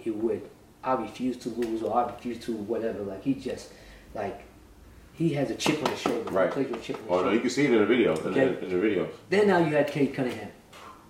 And Cade is putting on the show, and I remember there was a move that he made, and after he made it, he went on, you know, this is what they're doing. I like, call me, you know, like call me, okay? And the place is going wild. And they're going back and forth. But here's the deal though. While this is going on, there's couple other kids. So you had Greg Brown, who plays for, you know, the Texas team, Texas Titans. Yep. He's put on the show. He's dunking all over the place and everything. I don't think he's made a decision yet. And he's a top 10 player. I'm like, well, but check this out. Now, Jalen Suggs is playing for Grassroots Sizzles. So it's an unarmed team. Right. I want to talk about that. Yeah. It's an unarmed team, and I do this on purpose. Okay, there's an unarmed team versus Texas Titans, which is a Nike team. Right. I purposely do that because these guys don't get a chance to play each other all year. Right. So now I'm purposely mixing up Adidas versus Nike, Nike versus Adidas, Adidas versus Under Armour, and all of that, okay? And on our Wednesday, it's called Showcase Night. So we just set up these special games, like with these special matchups. That sets up the rest of the week. No, that's a fire idea. Okay? That's what we do. So every year, everyone knows, like, Gary, come on, man, let me in. So we do this every year. Like 2 years ago, we did, and I'll get back to the story, we did the number 1 team for Adidas, the Compton Magic, versus the number 1 Nike team, which was Team Takeover out of DC. Both unbelievable team. The game goes into overtime. And Compton Magic ends up winning, I think, by a point. But in a phenomenal game with the kid Evan Mobley. Mobley, right. Phenomenal game, okay? And everyone's in the gym, including Coach K, standing up, watching this game. Wednesday night is our night, matchup night. Okay, right, so I need to get out there Wednesday night then. Wednesday night is the night in which the special showcase came. So now, but here's the other thing. But there's another kid that's putting on the show. I'm like, this kid is balling. But the kid's swag is special. This particular kid I'm talking about. Okay. I'm like, hold up, man. This kid is walking like he's black. He got this swag. Dude, man, this is 7-footer white kid named Chet Holmgren. Chet. Who needs to eat some food. He's gotta get some weight. But my man, he's walking around like, hey, I belong here too. I could ball just like y'all guys. Put on a show. So that game, people are still talking about it. I'm a year still talking about it. They're still talking about that game. Somebody sent me the video again just to remind me how ill that game was. No, dude. Special game. No, they told me. And I've had a lot of them, but that one. So that's it was that one. That was the one. Okay, with that's one of them on that night. Okay, then now what's the next one you want to ask about? I'll tell you about the other because you said it was another game you want. No, it was 2 Jalen games. He played against. There was that game, but then the next there was also a game in which was it Kuminga? I think Kuminga's game was special also. Jonathan Kuminga played that night. Okay, but people forget. How about this? Imani Bates played that night. I think he had 35. So he played in a showcase game. So he's with his Nike team, Bates Fundamental, and they went up against the Under Armour team with these two twins called the Bewleys. They're about 6'7", 6'8". You know those guys. This game right here. Suggs solidified himself as a top 5 player. I don't know who he's playing. He must be just highlights. It's just highlights. Yeah. No. Oh, did he battle this kid right here? Who's the kid? BJ Boston. BJ Boston, all right. Dude, let me just say this. He's real hard. He's better than all right. Okay? There were so many great games at that time because the kid, Leftwich, did a dunk. I've never seen it before in my life. And you mentioned about the exposure that we received. I got to thank my daughter and a young lady named Alexis Robinson, who's my PR director. They handle all the PR on social media. And Dominique, my daughter, put everything out there on social media. She was on it and everything was there. We had 600,000 Google search for the big time tournament. Really? 600,000. Okay. We were on ESPN twice for top 10 plays. Okay. Including the number 1 player. I think the number 1 player was when LeBron decided to go up layup line and started dunking. Yeah.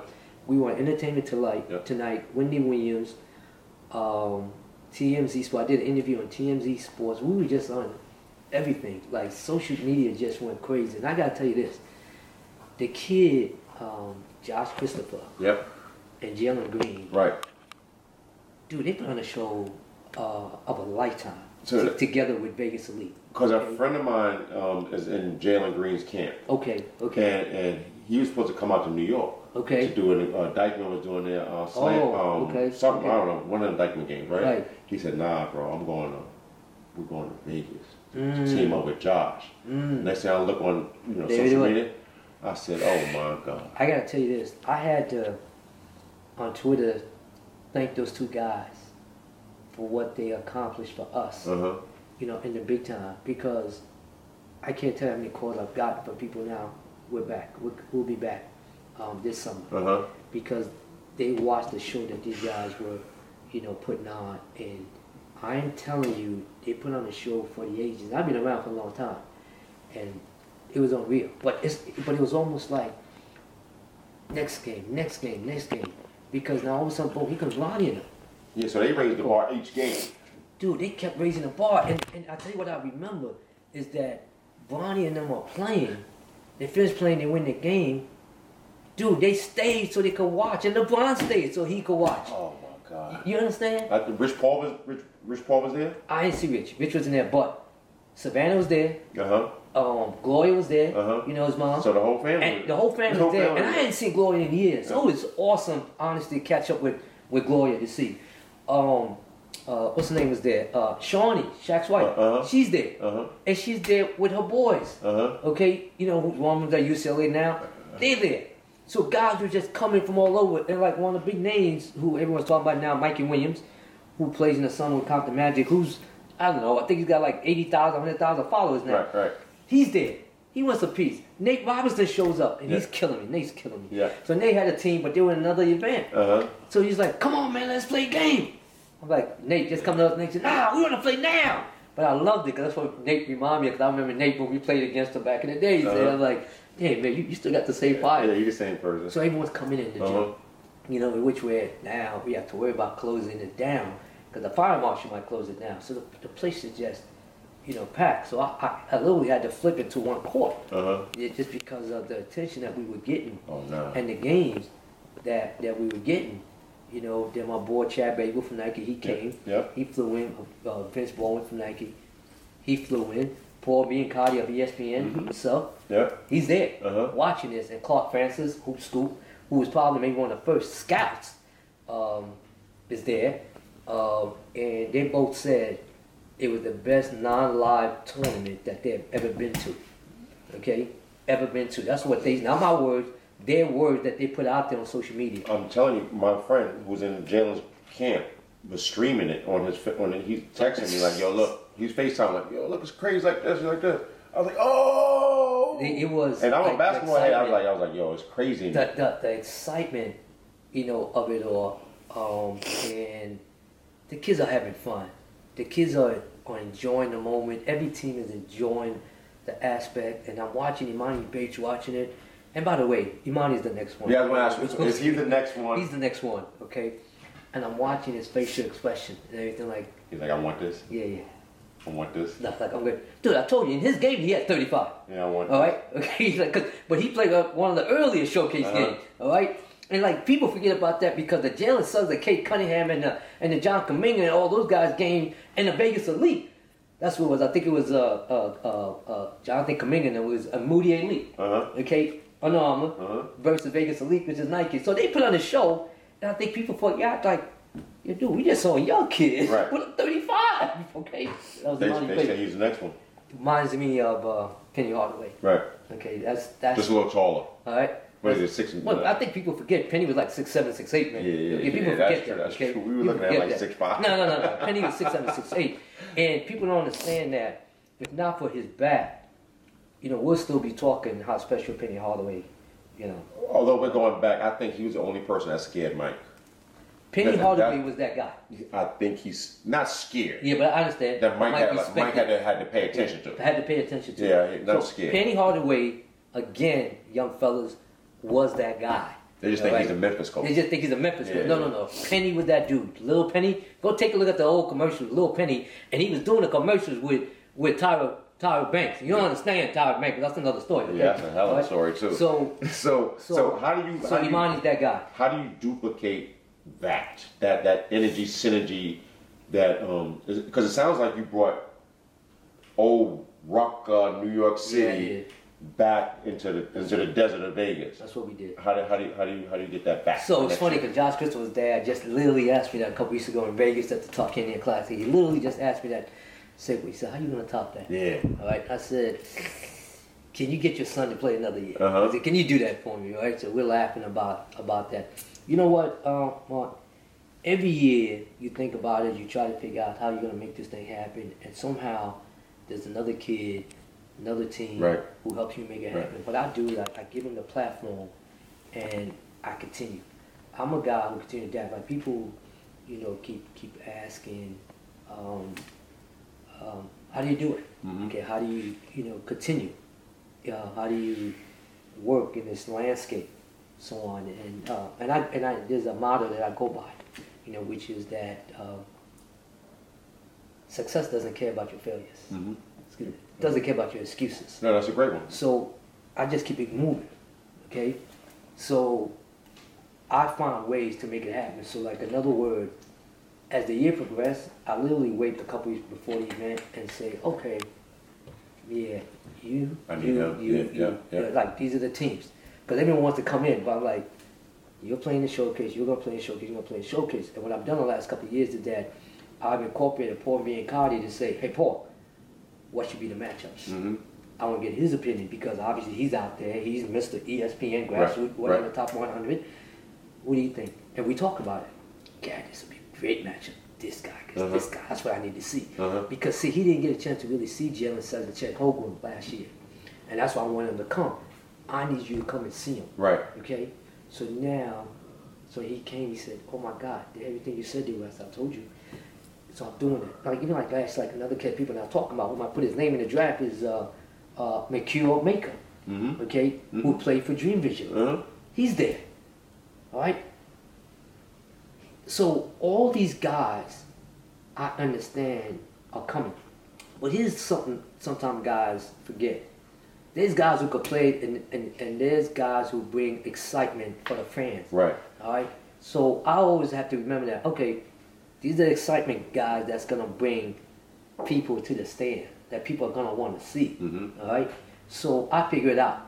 I make it happen. That's my job. Yep. Okay? I'm the Don King, so to speak, of grassroots basketball in figuring this out, how to make this thing work. And I'm, obviously the guy who I try to get along with everyone. I try to stay above the fray as best as I can. It's hard, but I got you. It's hard, but I try to stay, above that. All right? So every year things change. Now, like a very good friend of mine, Tony Curro, who runs NY2LA. He runs a great organization, and he runs programs out there in the Midwest. He runs a league. Actually, he runs a league like the EYBL. Yeah. But his team, so his teams are like the next tier teams in his league. NY2LA. So what is he? So he's comparable to zero gravity, or is he? Yeah. So he also has a team called Phenom University, which is a Nike sponsored team, where he has the kid, number 3 kid, Patrick Baldwin. Okay. So he's already said, Gary, we're coming. So they're coming. You have the Atlanta Celtics, which is Adidas team. They have a kid who's number 5 in the country. Said, we're coming. Atok told me he's coming. Compton Magic. All right. We Are One, which is one of the top Under Armour teams, said, we're coming. So my point is, sometimes, man, it's they make it happen. The grassroots scissors, who I've been with for years, because I'm the one that gave Jalen Suggs the platform to play. The first time when coaches first saw the kid, so to speak, and my boy Brian Sandifer, who runs the program, said, "Come on, man, give us a break, give us a." I'm like, "Come on, man." And finally, I'm like, "All right, come on over. We'll give you a game in this gym." I put him late, and Jalen started bowling. And maybe he was 14, and people, coach was like, "Who's that? Who's that?" Under the ball. So because of that, Brian and Jalen's dad, Larry, have been my boy since, and they were the first one. Like I had someone that said, "We don't care what's going on with the NCAA. We're going to be in Vegas."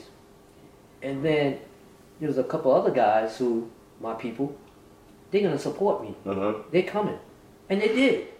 Okay? And I remember Vegas Elite. Obviously Vegas is in Vegas. And my boy Brian Sitter, who runs the program, he said to me that, "Gary, I got something for you."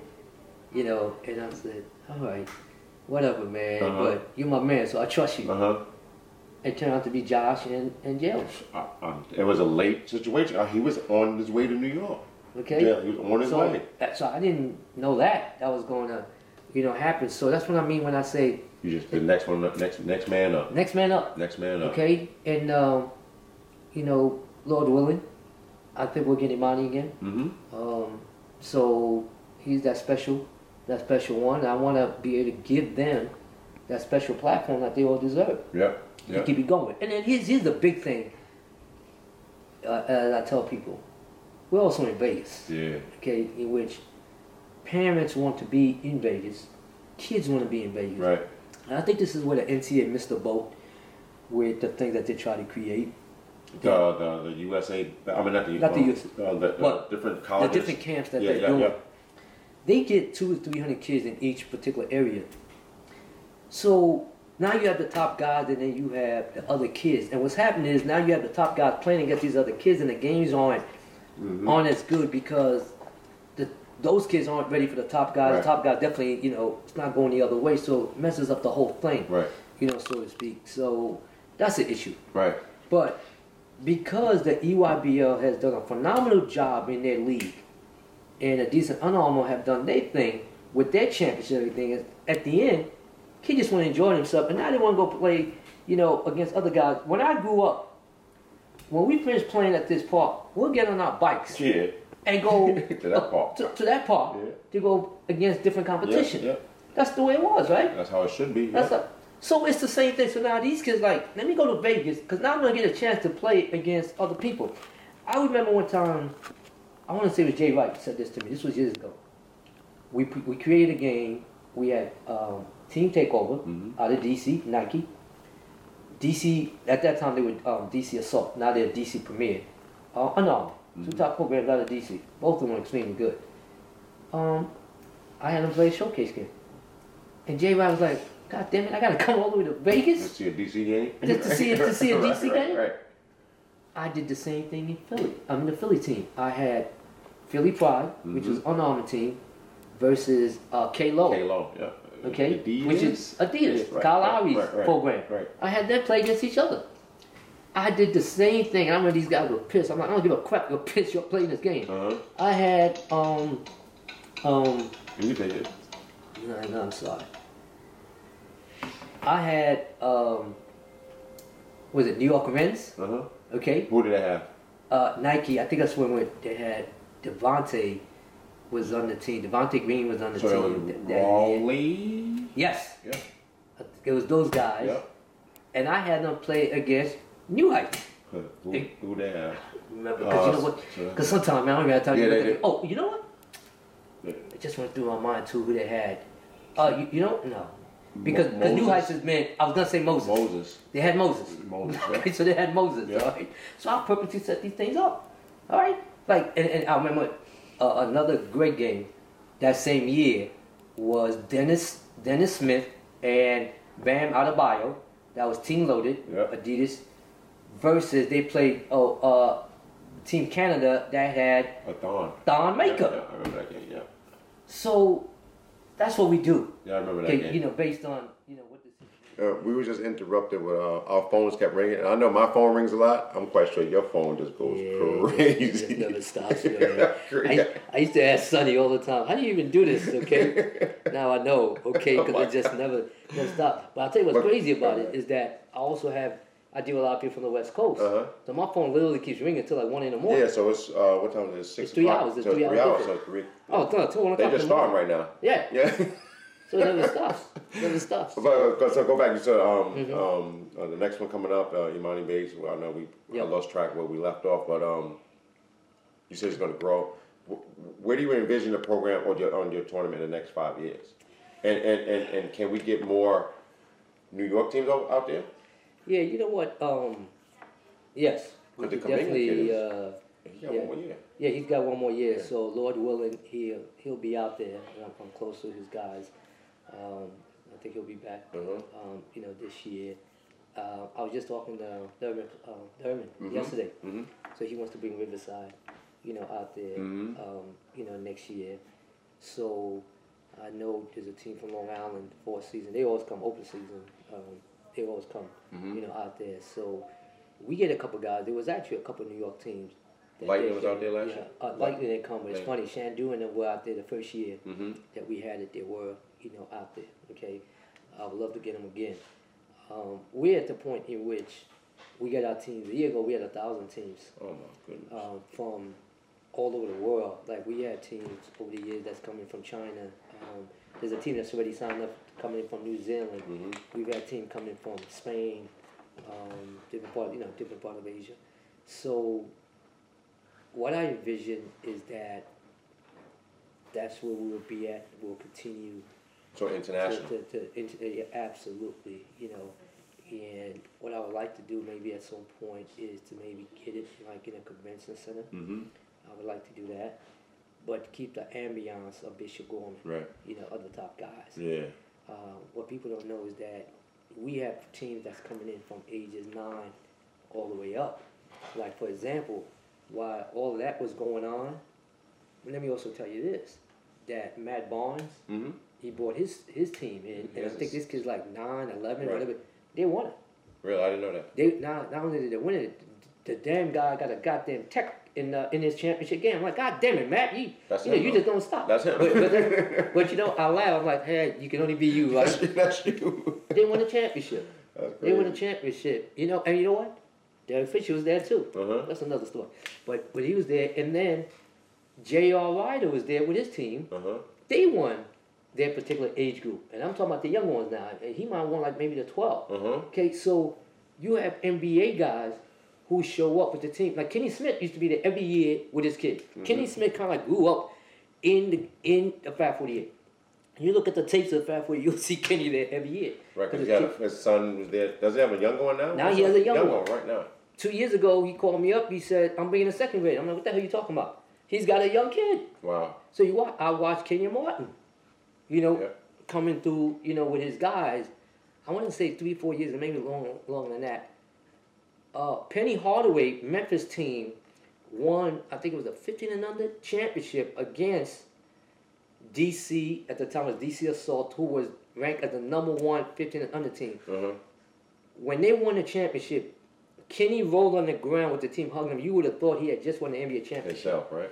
And that's what I love about these guys. Russell Westbrook would come every year. So Russell sponsored Team Why Not, Nike guy, and my boy Reggie Moss, one of my favorite guys in the world, runs that program. And so all those guys are there. D Wade was there a couple years ago with his son, with Each One Teach One. Amari Stoudemire was there with his son. His son was playing in the 13. All those people you're naming, I've seen at Made Hoops events. Have you? And Jason Richardson has been there. There you go. Jay Rich was there a year ago when Nate Robb was there a couple of times. And I'm saying that because I work a couple of those camps and stuff like that. So I see those guys coming through. Yeah. I'm like, wow, and they sponsor, so Lance came, Stevenson, because they live in Vegas now. All right, so his brother is young. He has young brothers, not bad. So his family, those are my people. Lance played for me. So matter of fact, I put him with Vegas Elite, young program. So he comes strolling in. All these guys come strolling in because we start the Wednesday right after the summer league is over. So these guys hang around. Melo and Lala used to come every year because their little guy was playing. Right. In our event. So they would be there every single year, consistently. And I love that, watching these parents sit there rooting for their kids. Now, that's something important. That actually ties into your legacy, where the guys that know you from when they played, now they're bringing, they trust you in your program and your platform, they're bringing them back. And you know what I think about, like, having the name the Big Time. And here's LeBron, who played in the Big Time, and now his son just played in the Big Time. Yeah, no, it's crazy. Okay? All right, and what people don't understand is that when Sonny started this in the early 90s, 91, 92, that was the Big Time, and that Kobe played in it. LeBron played in it. Russell Westbrook played in it. Melo, Lamar. Okay, all these guys, this is the event that they all played in. Now here they come, they're bringing their guys in. They're like, this is when I played in this. I'm going to tell you, that makes me feel old, only because when I do it on the training side, like I train a young lady or a young man, now they're bringing their kid to me. How about that? I'm like, holy S. I'm old as S. But still doing the same stuff. So that's legacy. I think that's legacy on your behalf. Like guys, guys keep, sorry y'all, just never stop. Domo, do me a favor, call your brother Sean. So, guys who play for me now, they introduce me to their kids. Right. Their kids are playing. It's like, hey, I want to bring my kid up. I'm like, oh my God, it's been that long. You feel old, right? Because you know what? When we were doing these things, we were just doing it. Like now, people have degrees. Right. Sports management degree. There was no such thing as sports management degree when we were coming. We were just doing our thing. And now, one time I had one of my former players or someone who said, Coach, I'm watching you on TV. I'm like, what do you mean? They said, they're showing Soul Man because that was part of what he had to learn for his degree. That's crazy. And I'm like, oh, this is crazy. That's crazy. Okay. Now, I don't know who's teaching these courses, but that's crazy. We were out there in the trenches just making things happen. That's crazy. You guys can become like an actual class on how to develop and cultivate something to make it to where it is now. That'd be like a great class. And I think the Big East also. Like what Gavitt, what he did. David also, Gavitt, that was unreal. It never be matched. Never. If you guys, together. That'd be a great class. No, you know what? And this is why I keep saying about the Vegas thing, in which we're able to combine EYBL teams, Under Armour team, and Adidas team. Just cross-brand. Cross-brand.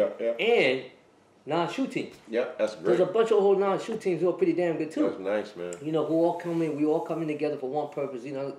Let's go have some fun. Yep. Let's go make this thing happen. Yep. Okay, so it's been tremendous. I couldn't get a better partner than I have right now in Grant Rice. In doing this, I couldn't do it without him.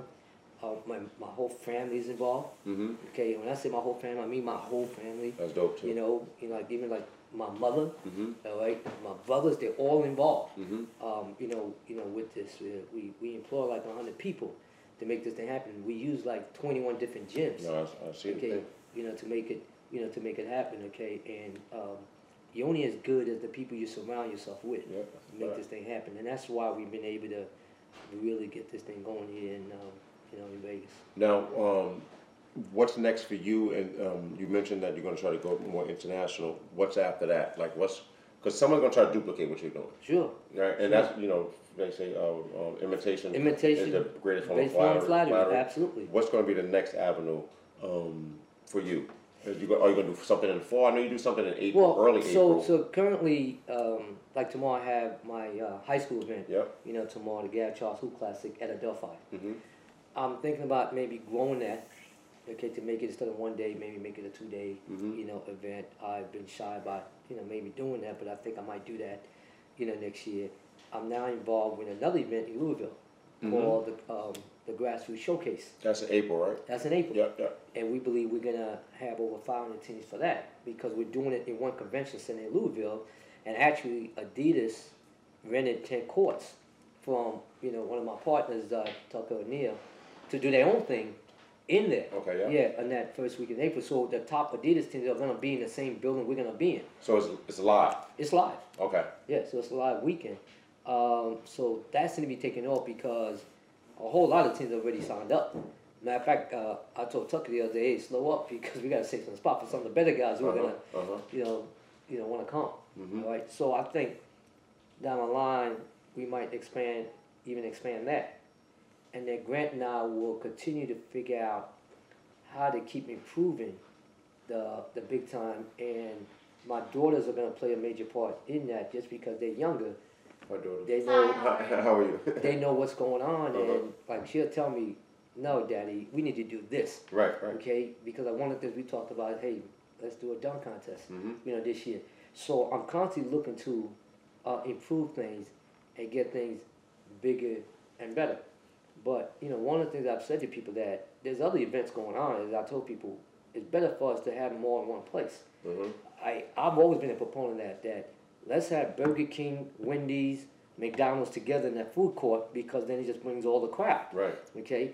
And some days you like Burger King, the next day you like Wendy's. I'm okay with that. Right. It is what it is. Right. I can't take everyone.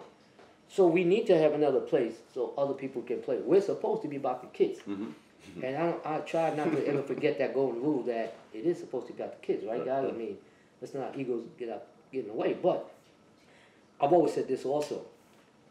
It's been a lot easier for me to say no to a lot of things because I was working on Wall Street. I always had a day job. So even when Kobe's family said, "Hey, Gary, you own with us. You're gonna be part of the agent." All right. I said no. I wanted to be able to raise my kids. That was worth more money to me than anything else. So, but again, I was in a position that I was working on Wall Street. I could make that decision. I've never regretted it, for a moment. No, I think that's actually the biggest thing.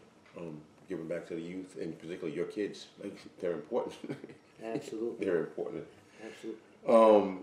So now you're a gatekeeper. Right. There aren't that many gatekeepers across.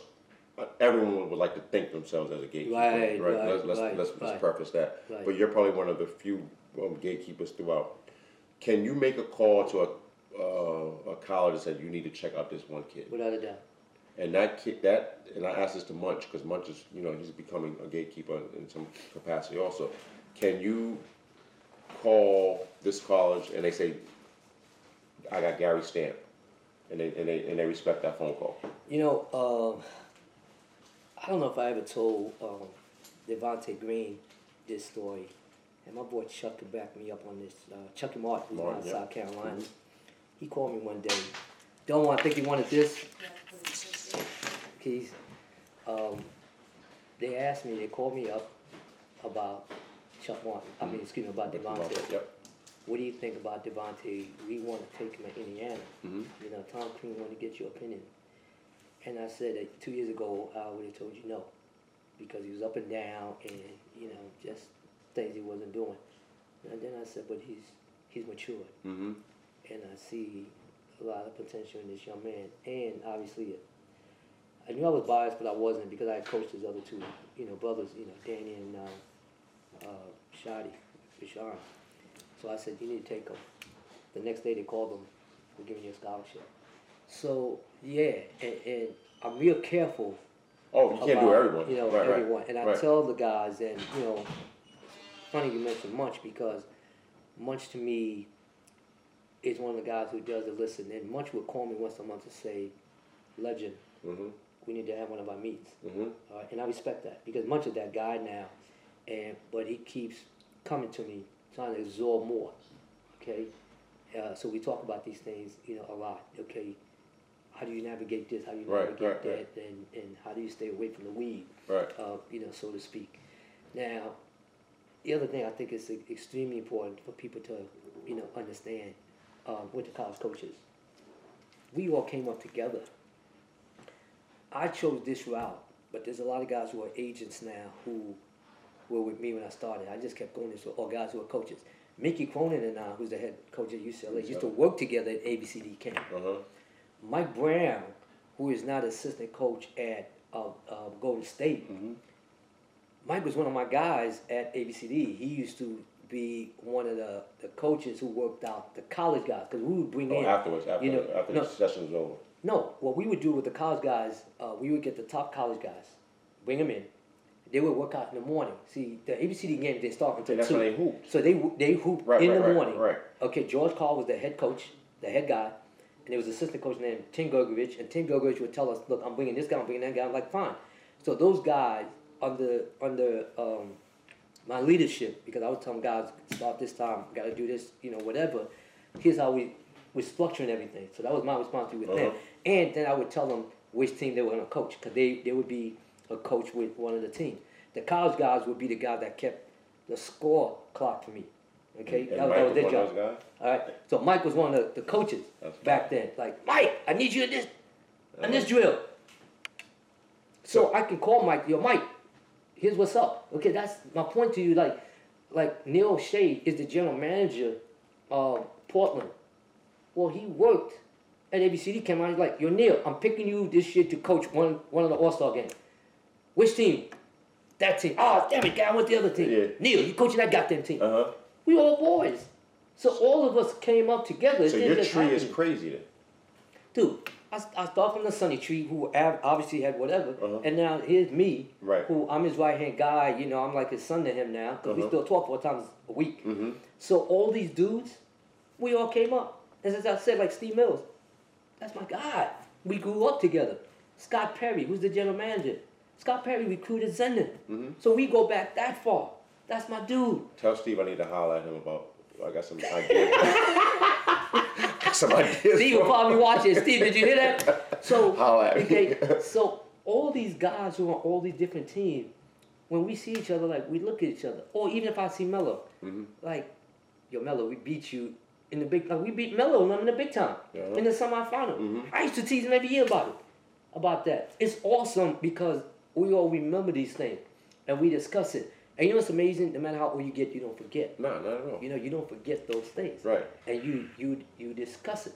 Okay, I'm just like, dude, there was a year, literally, it's All-Star weekend, and this agent, Dan Fagan, God bless his soul because he passed, okay? Yeah. Dan was having a luncheon or dinner. I go in there, I walk in, and there's a table, and Mark Cuban is there. There were a couple NBA coaches in there. Kiki Vandeweghe, who now is working in the NBA. Kiki, by the way, Kiki was a bad boy. So nice. Kiki's there. So Kiki's in there also. Drew Gooden was there. There's a couple NBA guys. But Kobe's at, let's say, a table like that, eating with his wife, but because it was all private, all right? So I go over there to go talk to Kobe, say what's up. I hadn't seen Kobe in some years at that time. And he says to his wife, "Yeah, we used to be this team." I was like, "Here you go, Kobe." Yeah, So here you go. My point to it, haven't forgotten. So now, Andrew Gooden starts with some stories. And he's like, "Yeah, we used to beat you." I'm like, "No, you didn't. You damn sure didn't, right?" So, because he played with the Oakland Soldiers. And we're laughing, and now we're swapping stories, and he's like, now he's talking about Lamar. He's talking about other guys, and I said, "Damn, man, you know everyone on my team, man. You sure? I know you didn't beat us." Kobe interjects right foot again. So we're going back and forth. That's beautiful. Okay, with these stories. Beautiful. And here is guys who are in the NBA, don't even have to think about it. That's what we're doing. They don't forget, man. No, they don't forget. And you could tell at press conferences, Kobe remembers everything. every play. This time I went to the right. And the last time he did this to me, all that stuff. But he's a savant. But he's a savant. He's a savant. He's a savant. But so is Bonnie. He's a savant too. All those players, like you mentioned, all of those guys remember those memorable games. Particularly when you're going against somebody that's of your ilk. Like if you're going Melo against, like, not that it happened, Melo against Kobe. Like, oh, I remember that game. Dude, Kobe, like Kobe have said numerous of times on TV, I played on the greatest, grassroots team ever. I got that Kobe. So Kobe. Oh, that's the Vince Carter, Tim Thomas. It is true. Right. So Kobe actually played on a team, Sam Ryan, Sam Ryan out of Philly. It was him and Richard Hamilton. That was the backcourt. That was their team. But there was a special tournament that Rob Kennedy or Hoop Group threw in Florida for kind of like the national championship. So my boy Jimmy Salmon, who coaches Tim Thomas, plays club. Yeah. Tim Thomas, whichever name you go by now. All right. And he had Tim Thomas. Vince Carter's his cousin, so they had Vince, and they recruited Kobe. So they did. All go play together. It was somebody on someone else. It was Cole, Vince, Tim, and Rip. And it was somebody else. I don't remember. I don't remember, but. Dude, we don't remember that fifth person. Did they need anybody else? Yeah. So, we don't remember Tito. Yeah, right, exactly. Okay. So they were that damn good, but see, he didn't forget though. Right. Now, to tell you another famous story. Kobe and I, the press conference is held that he signed with Adidas deal down in Soho. We make the announcement, okay? And there's two things I remember about that time. So Kobe and I, in the evening, we're getting a little bored. Kobe said, "Mr. Charles, can we take a walk on, Down the city, right. Because we were a couple blocks away. So now we're walking on 42nd Street in Times Square. We're walking. Oh, let me stop. This is not the 42nd Street that we guys know today. This is a different 42nd Street back in, what year is 97, 98. That's right. That's right. It was like 96. 96, okay. Kobe, so we're walking, and some people actually recognize him now, but they didn't recognize because he was Kobe. They recognized because he had just went out on the prom with Brandy, at the time. And we're talking, and he said, "Mr. Charles, where do you think I'm going to go in the draft?"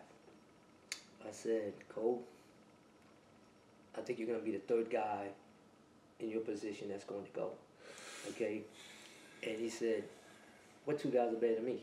All right? Now understand this. People, I want you to understand, this kid is 17 years old. I want you to think if you're 17 that you're saying this about you. You're going to the NBA, and I'm telling you some college guys who are better than you. And in your mind, I'm not telling you they're better than you, but in your mind, you're better than them. How can they be better? So I said, "Well, Kobe, Kerry Kittle's going to go before you." Okay? So he goes, "Okay." I respect that because, he respected Kerry. And I said, "Antoine Walker, he's going to go to you. He's 6'8", just won the national, championship. He's going to go ahead of you too." I said, "Matter of fact, he's going to be the first one. That's going to go down. It's going to be Kerry." We walked like another 15 feet. He put his arms out like this to stop me. He turns around and he said, "Mr. Charles, Antoine's not better than me." And I'm looking at this 17-year-old kid. Like, are you kidding me? If I ever had any doubt that he was that dude, because my name was on the line, he had erased it. Yeah, it's gone. Because that's what you got to have in order to get to the NBA at that time. Right. All right? That moxie to believe I'm that guy. He had it all. Okay? Now, a week goes by. I don't see him for a week. That's my dude now, right? Now we're about to play it out of state. Okay? It's Lamar and Elton, and it's a semifinal game. Kobe shows up because there was a team from Philly that was gonna play. I see Kobe up in the stand with at the time it was, I think, his fiance, but it became his brother-in-law. He's sitting in the stand. I looked at Kobe, and I say there's no rules, right? So I said, "Kobe, you want to play with us?" And you know what he said? What? No. Why? I want to play against you. Word. Because he wanted to play against Lamar and everybody that we had. That's how this kid is built. So now I look at him, and I'm thinking, it's amazing how many things go through your mind in 3 seconds. And I'm like, this goddamn mother, my boy, now you want to play against me? So of course he said, "Can I play? Is it okay? Can I play against you?" I'm like, "No!" Yeah, you told Pete, nah. I said, "No." He's on the roster. I said, "Nah." You're not supposed to be playing. You just signed a shoe deal. Uh-huh. You might get hurt. Sonny's gonna get upset. No! 5 minutes ago, yo, here's your jersey real quick. True story, man. It's a true story. That's hilarious. Like, dude wanted to play against me. Man. You would have tore your ass up. Woo! And I know he would have kept coming, like, smacking me. Nah, Cole, it ain't happening, okay? That's hilarious. Yeah, man, it's a true story, though. That's a hilarious. True story on that. Yeah. Now, I'm sure we could sit here all day talking stories about your basketball travels, because you've been around. What year are you going into? Dude, I started in '87. What year? Long time. So whatever that is. What a long time. A long time ago, a long time. Yeah. Hey, I saw your face there. Yeah, you seen her face? Yeah, I saw her face. Like, oh, 87. I wasn't even thought about. But no, I appreciate the time that you're taking, particularly this week, because you know you're busy with your event coming up. And I'm sure that your phone was going off. Mine was going off. We had to stop a couple of times because the phone was going off. And that's a tribute to you and what you've done and what the platform that you've established for the kids coming up, and also the adults too. You allowing them the opportunity also. I appreciate you coming. That's number one. Regardless of what people may think, I do, because I think it's important that we continue talking about history, right, and set certain things straight. About that, and that's the only way these kids could continue to learn. Yeah, so I appreciate agree. you taking the time and making this thing happen. All right, thank you, man. Big time. Thank you. You We have one of the pioneers of grassroots basketball, not AU, grassroots basketball, and he's still currently popping out here in the streets and also the world. Mr. Gary Charles, man, the MECCA of the podcast. We out. Phone's still ringing. Look, yours just went off too. That's crazy. Man, I appreciate that. That has to be fire. That was good, Els? She don't like basketball. Oh, you don't? No,